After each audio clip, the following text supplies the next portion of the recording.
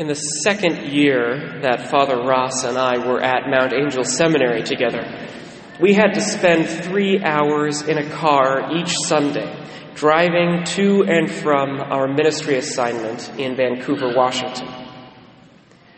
That year, I also became enamored with the Myers-Briggs Type Indicator, one of the most popular personality type indicators. And I would talk about it with anyone who would listen, including Father Ross for 3 hours in a car on a Sunday. But the more I talked about Myers-Briggs, the more Father Ross would push back. Eventually, when I started asking him questions aimed at ferreting out his personality type, he said he didn't want to talk about it anymore. Why? I asked. His response was, because I don't like being put in a box. Well, do you know who else does not like being put in a box? Jesus. Jesus does not like being put in a box. Just look at our gospel. Do you think that I have come to establish peace on the earth? No, I tell you, but rather division. Despite the fact that this Bible passage has been around just as long as the rest of the gospel, I would wager that most of us are in the habit of thinking that Jesus did, in fact, come to establish peace on the earth. Peace is sort of a thing with which Jesus is commonly associated. And yet, there it is in black and white. Do you think that I have come to establish peace on the earth? No, I tell you, but rather division. My friends, I am not going to explain this passage away for us. These are the words of Jesus himself, and we should take them seriously. If they challenge the box we have put Jesus into, we should engage with that challenge and not write it off. Plus, it is very clear from world history that Jesus is not being metaphorical here. History is very consistent. Every time missionaries bring the gospel to a new country or culture, it only takes a small amount of time before the authorities of that place begin working to completely eradicate the Christian faith. In our liturgical calendar, for example, we have days dedicated to martyrs from ancient Palestine, the Roman Empire, Gaul, barbarian Germany, Japan, Korea, Vietnam, North America, and Africa. Today, new martyrs are being crowned every year by the dozens or more in the Middle East and East Asia. And these are just the people who die for their faith.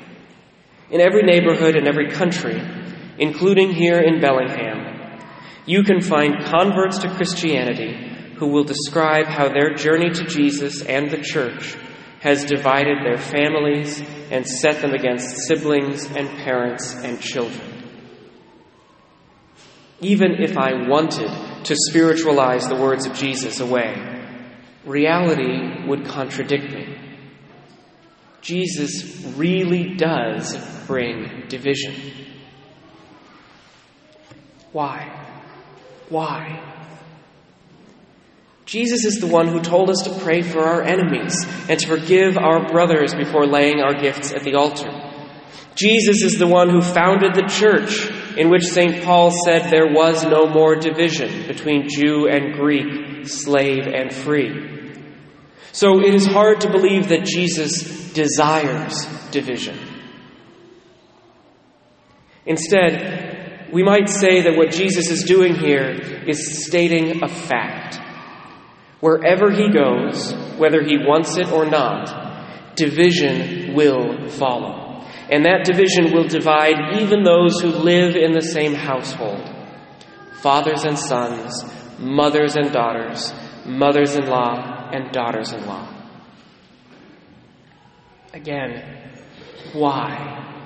Why does Jesus bring division?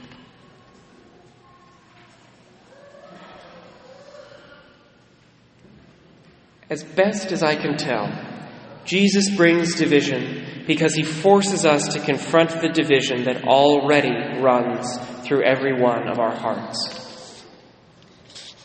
After our first parents sinned in the garden, the world became marked by the corruption of sin, and each of us is born into this corruption, bearing its brand. In Western Christianity, we call this original sin. Original sin numbs us to evil and allows us to treat evil as normal and acceptable. Original sin blinds us to the full goodness that God intended for creation in the beginning and weakens our zeal for justice and righteousness. In short, original sin establishes a status quo where good and evil coexist in our hearts and we don't even realize it. This is why secular morality, which refuses to admit the existence of personal sin, is so scary to me. Just be a nice person is not a dictum that takes seriously the great evil which dwells in every heart, or the great good which we so often allow to lie dormant. Now enter Jesus. Jesus is God, the creator of the universe, the source of all goodness. And not only is Jesus God, but Jesus is the God who exemplifies self-sacrifice to such a degree that he emptied himself, taking the form of a slave, that he humbled himself, becoming obedient to death, even death on a cross. Jesus upends the status quo. Jesus forces us to confront the fact that our hearts are divided and that good and evil cannot coexist. Jesus forces us, finally, to make a choice. But this choice brings division because not all of us are ready to choose Jesus and the good. When we struggle to choose Jesus, it is often because Jesus compels us to give up something that we love. Maybe our materialism, maybe our promiscuousness, maybe our licentiousness, maybe our selfish use of time or money, maybe our comfort, maybe our autonomy, maybe the anger and unforgiveness that we find so satisfying. Whatever it is, Jesus removes the peace of the status quo, and he lays bare the choice each of us must make. After being confronted with Jesus, good and evil are never content simply to coexist again. And this is why Christianity is often met with persecution. A heart that gives itself to vice does not want to be continually confronted with a call to conversion. It wants to find peace in its vice. But wherever Jesus is, even and especially in the example of those followers who image him, he will always convict us of our sins and call us to conversion. So a heart that has chosen vice will always want to wipe out Christianity from itself, either by ignoring Christianity or maligning Christianity or going after Christianity with the sword. And this is because such a heart believes that without Christianity, the peace of the previous status quo, the peace of the coexistence between good and evil might return. But it never does. Jesus did not come to establish peace. He came to establish division.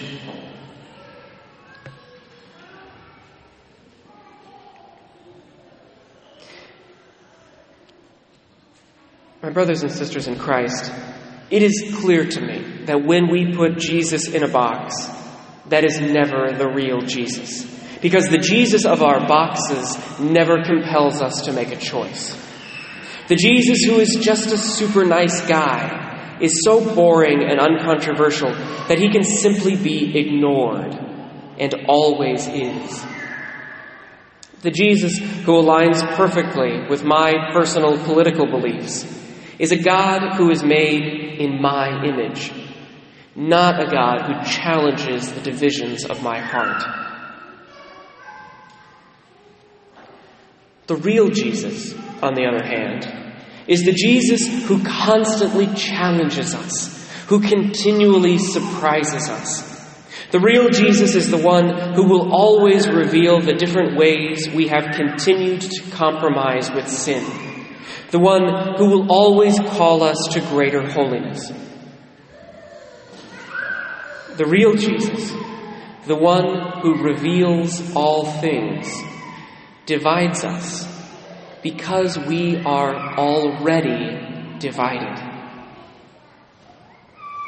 And then, the real Jesus compels us to make a choice.